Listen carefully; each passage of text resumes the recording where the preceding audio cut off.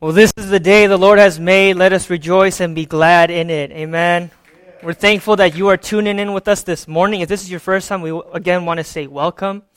And for everybody else who has continuously been tuning in, we want to say thank you for your faithfulness.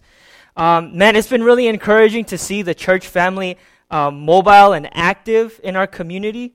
And I know that my faith is continuously encouraged when I see the church doing what they're doing. And so, by word of encouragement, I do want to say, please continue to find ways to serve. There are so many needs in our communities, and they're looking for the church. And so, please continue to be that witness, be that presence in our communities. Man, I just want to thank Pastor Eric for the opportunity that I have to be able to open God's Word. And man, we miss you here at the Brook. We miss you. We miss seeing you face to face, and we do long for the day when we can gather together as the church, when we can lift our voices with one another and worship our God. But until then, we want to thank you for continuously practicing safety, for staying at home. And I know it's tough, but we're going to make it through. We're going to make it through together. And we know that for some of us, we can't do that because of various reasons. And so we want to help you as much as we can as a church body. So please connect with us. Please let us know how we can help serve you, how we can help fill those needs for you. Man, I also want to give it up to our sisters last week. I'm thankful that we have so many gifted people in our church. I was deeply encouraged. Let me tell you, if you were here last week at the Brook, I couldn't contain myself. I was moving up and down these seats. Man, I was just deeply encouraged by our sisters, Erica, Debbie, and Cynthia. Thank you so much for bringing us the word last week. Today, we're going to continue in our series in the book of Romans, chapter 3. And so if you can turn to your Bibles and open your Bibles and meet me in Romans chapter 3, verses 1 through 20. If you have a hard copy of Scripture, please open that up and follow along with us.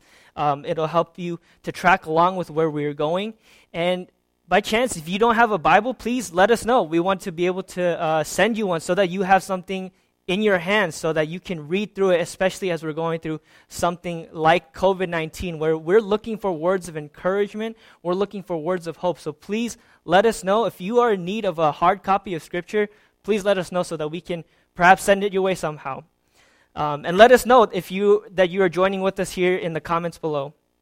I want to start off by reading this passage, Romans chapter 3, verses 1 through 20.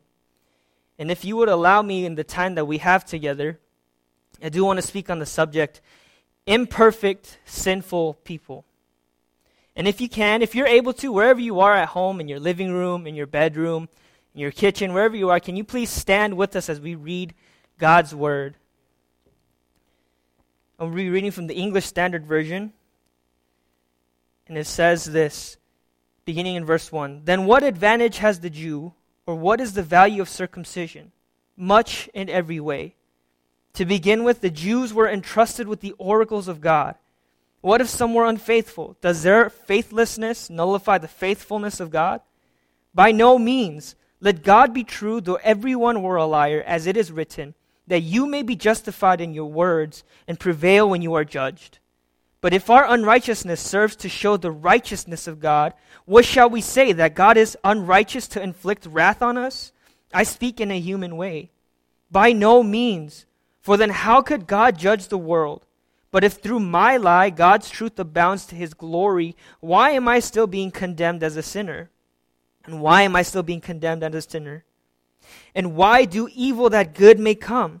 As some people slanderously charge us with saying, their condemnation is just.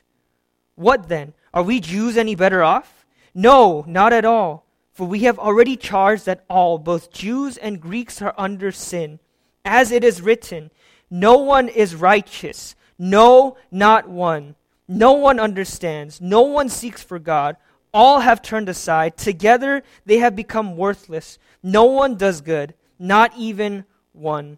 Their throat is an open grave. They use their tongues to deceive. The venom of asps is under their lips. Their mouth is full of curses and bitterness. Their feet are swift to shed blood, and their paths are ruin and misery. And the way of peace they have not known. There is no fear of God before their eyes. Now we know that whatever the law says, it speaks to those who are under the law, so that every mouth may be stopped, and the whole world may be held accountable to God. For by works of the law, no human being will be justified in his sight, since through the law comes knowledge of sin. This is the reading of God's word. You may be seated. If you would allow me by way of introduction, we've been in this series called Doctrine That Dances, and we've been diving deeply in this book, in this letter that Paul pens to the church in Rome. And so far, we've been hearing a lot of hard and heavy truths, and sometimes it feels like we're being left in this broken state. But I hope that as we've been working through these series, that even in light of those heavy truths, that we come to see how good God is and how good the gospel message is, and that upon hearing the gospel message of Jesus Christ, that we find ourselves leaping with joy and even dancing in light of what Jesus Christ has done. And so far, what we've learned in Paul's thanksgiving for the spreading testimony of the church in Rome, Paul is eager to visit Rome to impart gifts and strengthen the church. See, Paul's obligation is this, of to preach the gospel of Jesus Christ to the Jews and the Greeks, because it is the power of God unto salvation for everyone who believes. And what we've learned is that God has revealed himself through creation. But even with that, mankind still desires to be selfish, and therefore God has given them over into their sinful passions. And we see this list of sinfulness in chapter 1. Not only are there unnatural relationships with one another that's outside of the marriage covenant, but we see that out of sin, what we see is this manner of unrighteousness. It says in verse 29, evil, covetousness, malice, envy, murder, strife, deceit, maliciousness, gossip, slander, haters of God, insolent, haughty, boastful, inventors of evil, disobedient to parents, foolish, faithless, heartless, and ruthless. So we see that God has given humanity over into their sinful passions so that they can create for themselves their own gods and worship the created things rather than the Creator himself. So God has revealed himself through creation, but just when you think that the Jewish people feel like they're off the hook, Paul says, no, you're just as sinful because you practice those very sins.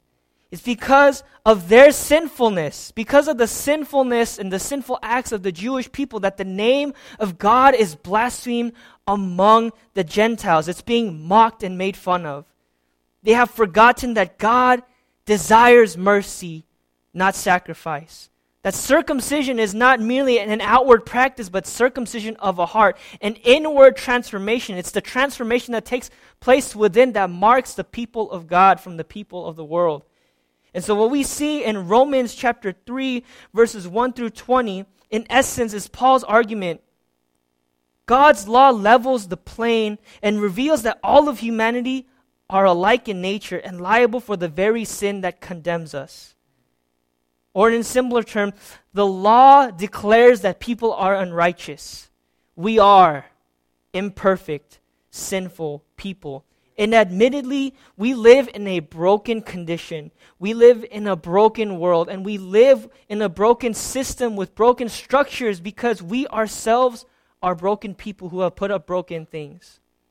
But in this text, Paul reveals to us three realities of the unrighteousness of humanity.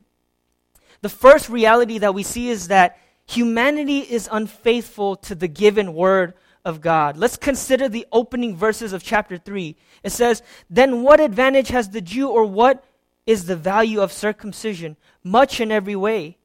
To begin with, the Jews were entrusted with the oracles of God."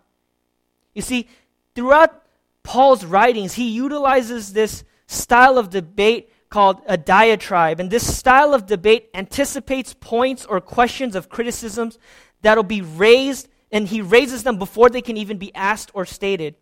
So by putting up this imaginary sparring partner, if you will, this imaginary person isn't necessarily playing the devil's advocate, but raises anticipated criticisms and questions that come from the Jewish audience. Paul is still writing to the Jewish listeners.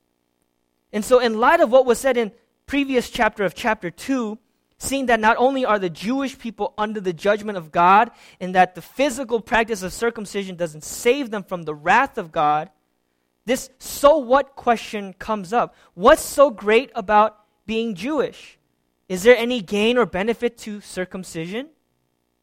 And so Paul is addressing this Jewish audience who are ethnically Jewish, but who are also within the Jewish religion. And so these are Jewish non-gospel believing people. And so Paul responds by saying it in this way, that there is actually much value in every way to being Jewish. He says that the Jewish people were entrusted with the oracles of God. The oracles of God were the written and recorded words of God, much of what we find in the Old Testament portion of the Bible. It's these oracles, the law of God, that was entrusted to the Jewish people, and they had a responsibility of teaching their children and their children's children, but also to be a witness of what comes with keeping the law and being obedient to all that it says. You see, it was this covenant relationship that God had with his people, that if they obeyed and kept all that was written in it, God would bless them. And that in their blessing, that the people of the world would see that among the nation of Israel was the true and living God. And the law that was given to them was meant to protect them. It was meant to protect us, not to harm us. And it was intended for us to realize that the law itself is good. But what humanity and what history tells us is that people are unfaithful. Humanity today even is susceptible to being unfaithful, just like the people of Israel. You see, in Israel's history, their unfaithfulness was met with punishment and judgment because they did not keep to their end of the covenant. They might have kept to every single sacrificial code, but they neglected to keep other parts of the law, taking care of the vulnerable, taking care of the immigrant, the alien that was among them, practicing injustice. So not only were they giving into this practice of idolatry, but they were also giving into practices of injustice.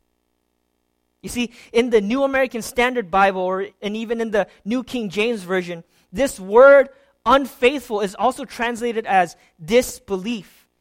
It's used there instead of unfaithful. So perhaps there's a relationship between disbelieving and unfaithfulness. Perhaps sometimes the reason why we might even be unfaithful to the Word of God is because we don't believe that it's good or that it's true. And we can even see this for ourselves. You see, Governor Pritzker and Mayor Lightfoot have laid these shelter-in-place rules, and they are hard on wanting for us to enforce this. And sometimes it might feel like it's restrictive. We're tired of staying inside. We're tired of staying indoors and not being able to go out. But these shelter-in-place rules are meant to protect us. They're meant for our good. They're looking out for our well-being. And we know that it is hard to stay in place all day in one spot with the same people. You don't have to look at the person on your left or right. Just keep looking at the TV screen. You don't have to look to your spouse. You don't have to look to your kids. We get it. It's pretty tiring. But what we need to realize is that these shelter-in-place laws and rules are meant to protect us from all that's going on around us. So if we can, let's skip down to verses 5, 7, and 8, where the interlocutor, the debate partner, follows up by asking these particular questions. It says, "But if our unrighteousness serves to show the righteousness of God, what shall we say? That God is unrighteous to inflict wrath on us?" Verse 7, it says, "But if through my lie God's truth abounds to his glory, then why am I still being condemned as a sinner?" Or maybe even in verse 8, "And why not do evil that good may come?" I like the way that the Message Bible phrases it. It says, "But if our wrongdoing only underlines and confirms God's right doing, shouldn't we be commended for helping him out? If my lie serves to show off God's truth all the more gloriously, why blame me? I'm doing God a favor. The more evil we do, the more good God does. So let's just do it. To us, this sounds ridiculous, and to Paul, this sounds ridiculous even more. And he would say that their condemnation is just. But the unfortunate reality is that not only is this idea popular among the secular world today, but this idea of thinking is even sometimes present among Christianity in the U.S. This universalism that teaches that eventually all will be saved even if they have not submitted under the saving work of Jesus Christ. However, what Scripture tells us is that for all who believe in Jesus shall not perish but have everlasting life. And that Jesus is the way, the truth, and the life. That no one comes to the Father except through Him. And that if you confess with your mouth that Jesus is Lord and believe in your heart that God raised Him from the dead, you will be saved. But not only is this teaching being taught, but here Paul is also saying that he's being charged with this particular type of teaching called antinomianism, which teaches that since a person is under grace, they are no longer obligated to live by law or morality. This is not what grace is about, nor is this what the gospel is about. This text and the gospel does not teach us, nor does it give warrant to us living freely and without care apart from the law. I mean, could you imagine what it would look like if we lived without morals and laws to guide us? I imagine it would be like giving a child all the candy in the world. We know that we love sugar, we love chocolate, we love candy, but eventually eating so much sugar not only makes us sick, but it does leave us prone to diabetes, but also our teeth are prone to rotting out and getting cavities. And so it's a flawed argument. It's ridiculous for us to say that we can live freely apart from the law. But can I show you what this text teaches us about grace? Is that even though God knows our hearts and He knows our failures and He knows our shortcomings, yet He has still chosen to reveal Himself and entrust the law with the Jewish people. And that's good news for the Jews, but that's also good news for us today. That God's faithfulness is not contingent upon our unfaithfulness. It is not in God's character to be unfaithful and to break the covenant because He is a promise-keeping God. You see, Paul here quotes Psalm chapter 51 verse 4, and it says, he recalls the righteous character of God. If God were to act contrary to who He says He is and to break the promises that He has made, then He doesn't have the credibility to judge as the righteous and holy God that He is. And so the first reality that we see is not only is humanity unfaithful to the given law of God, but the second reality that we see is that humanity alike are all under the influence of sin. Read with me in verses 9 through 10. It says, "What then? Are we Jews any better off? No, not at all, for we have already charged that all, both Jews and Greeks, are under sin." So now turning his attention from the Jewish audience and addressing everybody in the Church of Rome, he says that we are all under the influence of sin. Human beings are capable of doing some significant and wonderful things. Michelangelo has his many wonderful paintings and sculptures, one that we see in the Sistine Chapel. Johann Sebastian Bach and his timeless hits of musical brilliance. Monuments and landmarks like the Great Wall of China and the Eiffel Tower were all capable of great humanitarian efforts, advocating for the poor, standing up for the immigrant, taking care of the marginalized. We care for God's creation. We are all capable of doing great and significant and wonderful things. But yet at the flip of a switch, it's the same people who are equally capable of doing the most heinous and wicked acts of sin. It's the same people who are able to genocide a people group. It's the same people who, for their own selfish gain, colonize and conquer lands. This is why we have war running about. It's the same people who can do good who are also capable of kidnapping and enslaving people from their homes. You see, the Greek word here for all literally means all. And it says that all are under sin.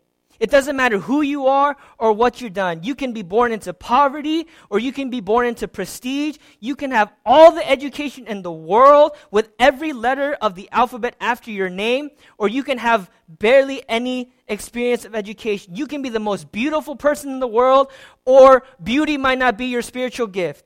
Everybody is under sin. You can't buy your way out of sin. You can't bribe your way out of sin. Everybody is under sin. And you don't have to look very far to even see that. I'm going to list some things, and if you've committed one of these things, you are under the influence of sin. Have you lied? Have you stolen? Have you spoken evil?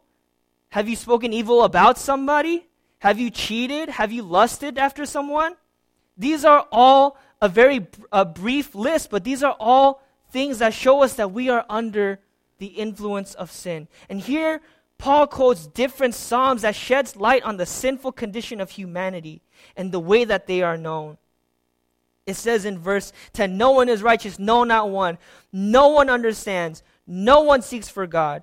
All have turned aside. Together they have become worthless. No one does good, not even one. Their throat is an open grave. They use their tongues to deceive. The venom of asps is under their lips. Their mouth is full of curses and bitterness. Their feet are swift to shed blood.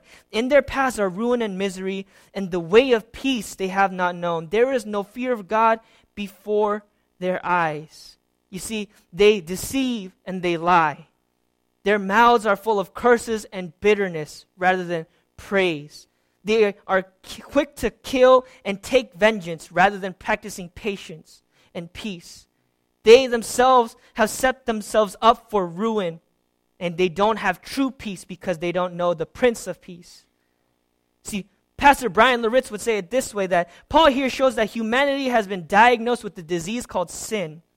That there are many different symptoms, but they all point to the same diagnosis of sin. And I would argue that the worst part of this list is that they have no fear of God before their eyes.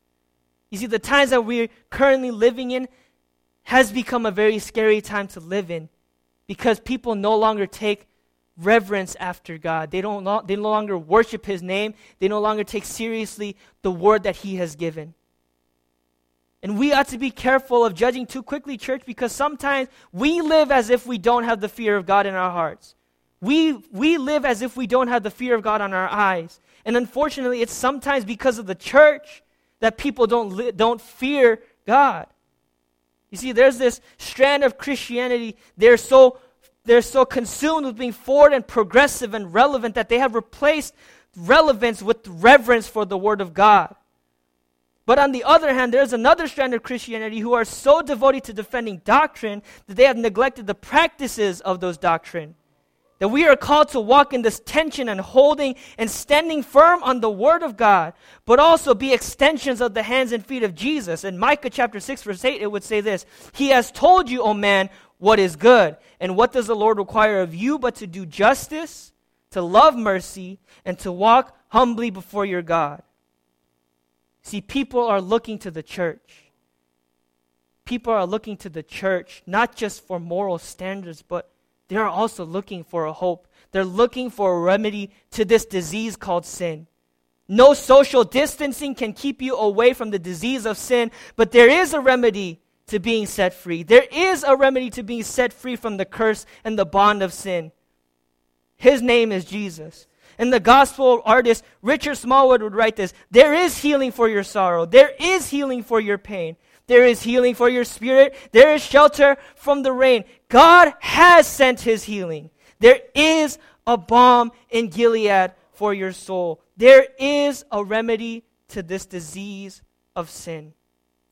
And so while we see from Paul's writing that humanity not only is unfaithful to the Word of God, and not only is humanity under the influence of sin, but lastly, humanity falls short of the righteous standard of God.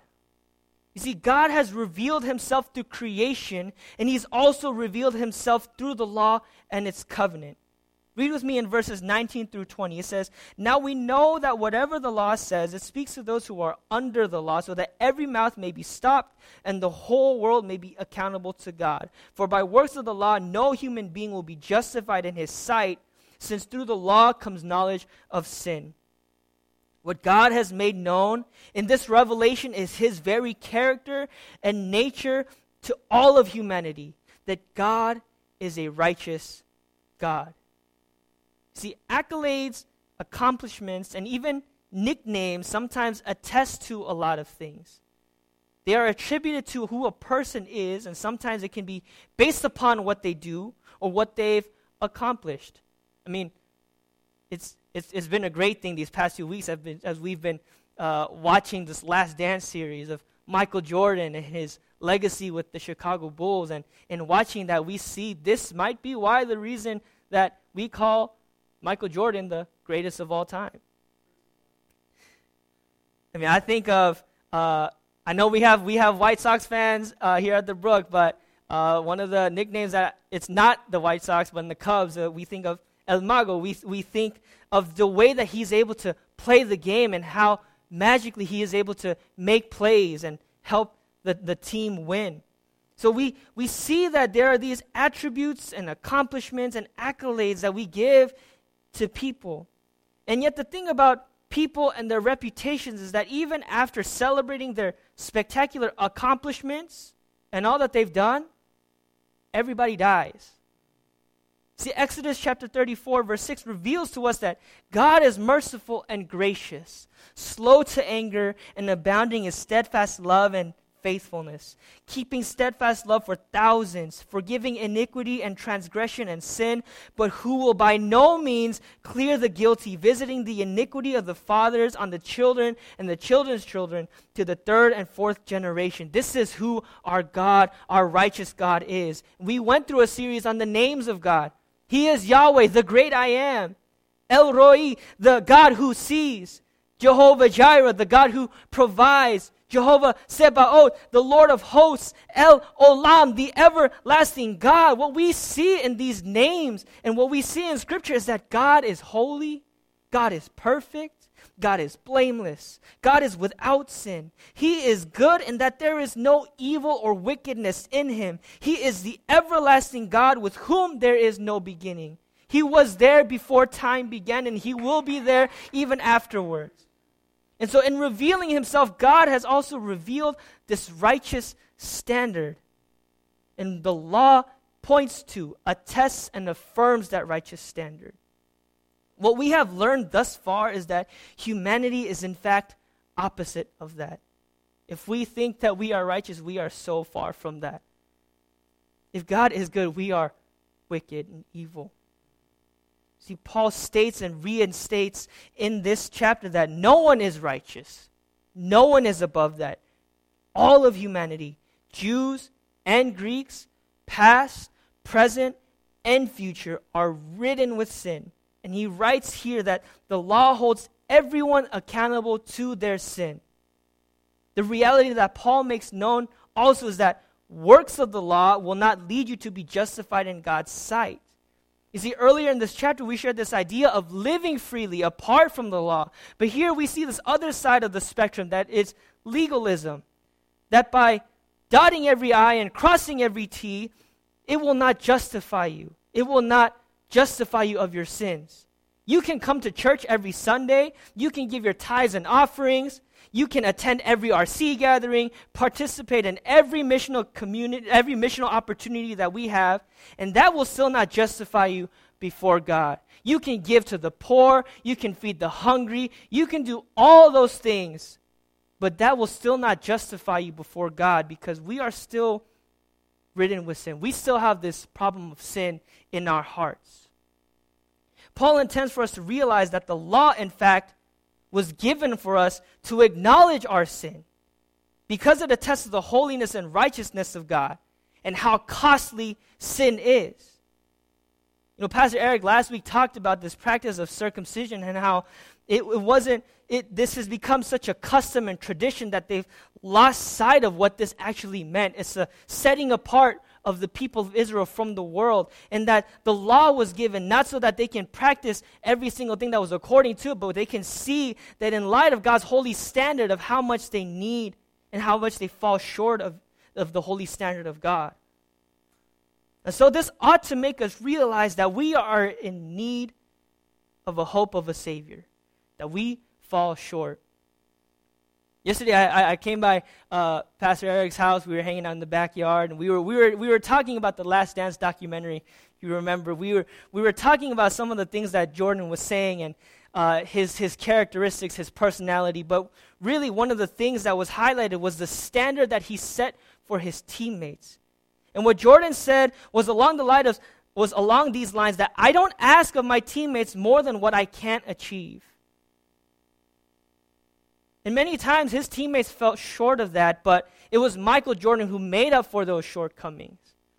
But what we see in this scripture is that we fall short and that we are in need of a Savior. See, I believe that God knew exactly what he was doing when he was giving the law and when he was giving this righteous standard. He knew that we would fall short. He knew that we would fall in our unrighteousness and that we needed somebody to make up for that shortcoming. Can I say it this way? In John chapter 1, it says this, "In the beginning was the Word, and the Word was with God, and the Word was God. He was in the beginning with God. All things were made through him, and without him was not anything made that was made. In him was life, and the life was the light of men. The light shines in the darkness, and the darkness has not overcome it. There was a man sent from God, whose name was John. He came as a witness to bear witness about the light, that all might believe through him, and he was not the light, but came to bear witness about the light. The true light, which gives light to everyone, was coming into the world. He was in the world, and the world was made through him, yet the world did not know him. He came to his own, and his own people did not receive him. But to all who did receive him, who believed in his name, he gave the right to become children of God, who were born not of blood, nor of the will of the flesh, nor of the will of man, but of God." And this is the good news here. The Word became flesh and dwelt among us, and we have seen his glory as of the only Son from the Father, full of grace and truth. God sent this Word. God sent this Word. And as I was collaborating with my friend Henry Thompson over the phone on this message, I like the way that he phrased it. One word said that you are condemned, but the other word said that you are redeemed. One word said that you are guilty. The other word said that you are justified. One word said you are dead. The other word said that you are alive. One word said you are unworthy, but the other word said that you are unworthy. You are worthy. And this word has a name. The name that is above every name. And that name was obedient to the point of death. Death on the cross. And God gave him the name that is above every name, so that at the name of Jesus, every knee will bow, every tongue will confess to the glory of God the Father and our Lord Jesus Christ. It is in Jesus' name. It is in Jesus' name that even though we fall short of God's righteous standard, that even though we are imperfect, sinful people, it is by the blood of Jesus Christ that says we are perfect and holy, just as our Father is perfect and holy. Would you pray with me, church? God, our Father, we thank you, Lord God, for your word, for doctrine that makes us dance. God, we truly can't understand your holiness. We truly cannot understand how good you are unless we are revealed to the reality of our sinfulness. We truly can't see how good and loving and gracious and merciful you are without seeing first of how sinful and broken and desperate we are in need of a Savior. And God, we thank you, Lord, that you did not leave us in this state of sin. You did not leave us in this state of brokenness. But God, you sent your Son, Jesus Christ, to die on the cross for our sin and our shame. God, that he was obedient, that he could have passed up the cup of suffering. But he said, not my will, but your will be done. And we thank you, God, that it was Jesus who paid the sacrifice, not us, because he is the perfect sacrifice. He is the Savior. God, we ask that you cover us with the blood of Jesus. And if there is anybody here, Lord, who is watching with us, who has yet to be in a relationship with you, God, would you move on their hearts for them to know that they can find perfect peace, that they can live this life free from the guilt and condemnation of sin, that if they confess with their mouth that Jesus is Lord and believe in their heart that God raised him from the dead, that they will be saved. For salvation is in the name of Jesus. And so we ask, Lord God, that you will move in our hearts. You will stir us into action. And God, we thank you for the blood of Jesus. In his name we pray, amen. Man, what a treasure the gospel is. Man, what a powerful word from Romans 3. Josh, thank you so much for your faithfulness. Church, I hope you know the bad news is really bad, isn't it? But the good news is all that much more better than anything the bad news would ever say. And we praise God for that. I hope and pray that you can leave this service and ultimately be in your home there, but be encouraged as a result of our time this morning. Man, God is so good to us. I want to give a few reminders about this week. Tomorrow we're going to be giving away lunches. Please come on through. At 11:30 a.m. we'll start giving away lunches at 12. We'd love for you all to be part of that. And with our real communities this week, please connect with one of those to stay connected and find ways to serve our city and our community. I want to leave you with this blessing from God's word. God says this: the Lord your God is with you, and he is mighty to save. He will take great delight in you. He will quiet you with his love, and he will rejoice over you with singing. God bless you, Brook family. We miss you. We long to be worshiping together with you in person. But from now till then, you remain in our prayers, and we're going to keep connecting however God may allow from now to then. God bless you, church. You're dismissed.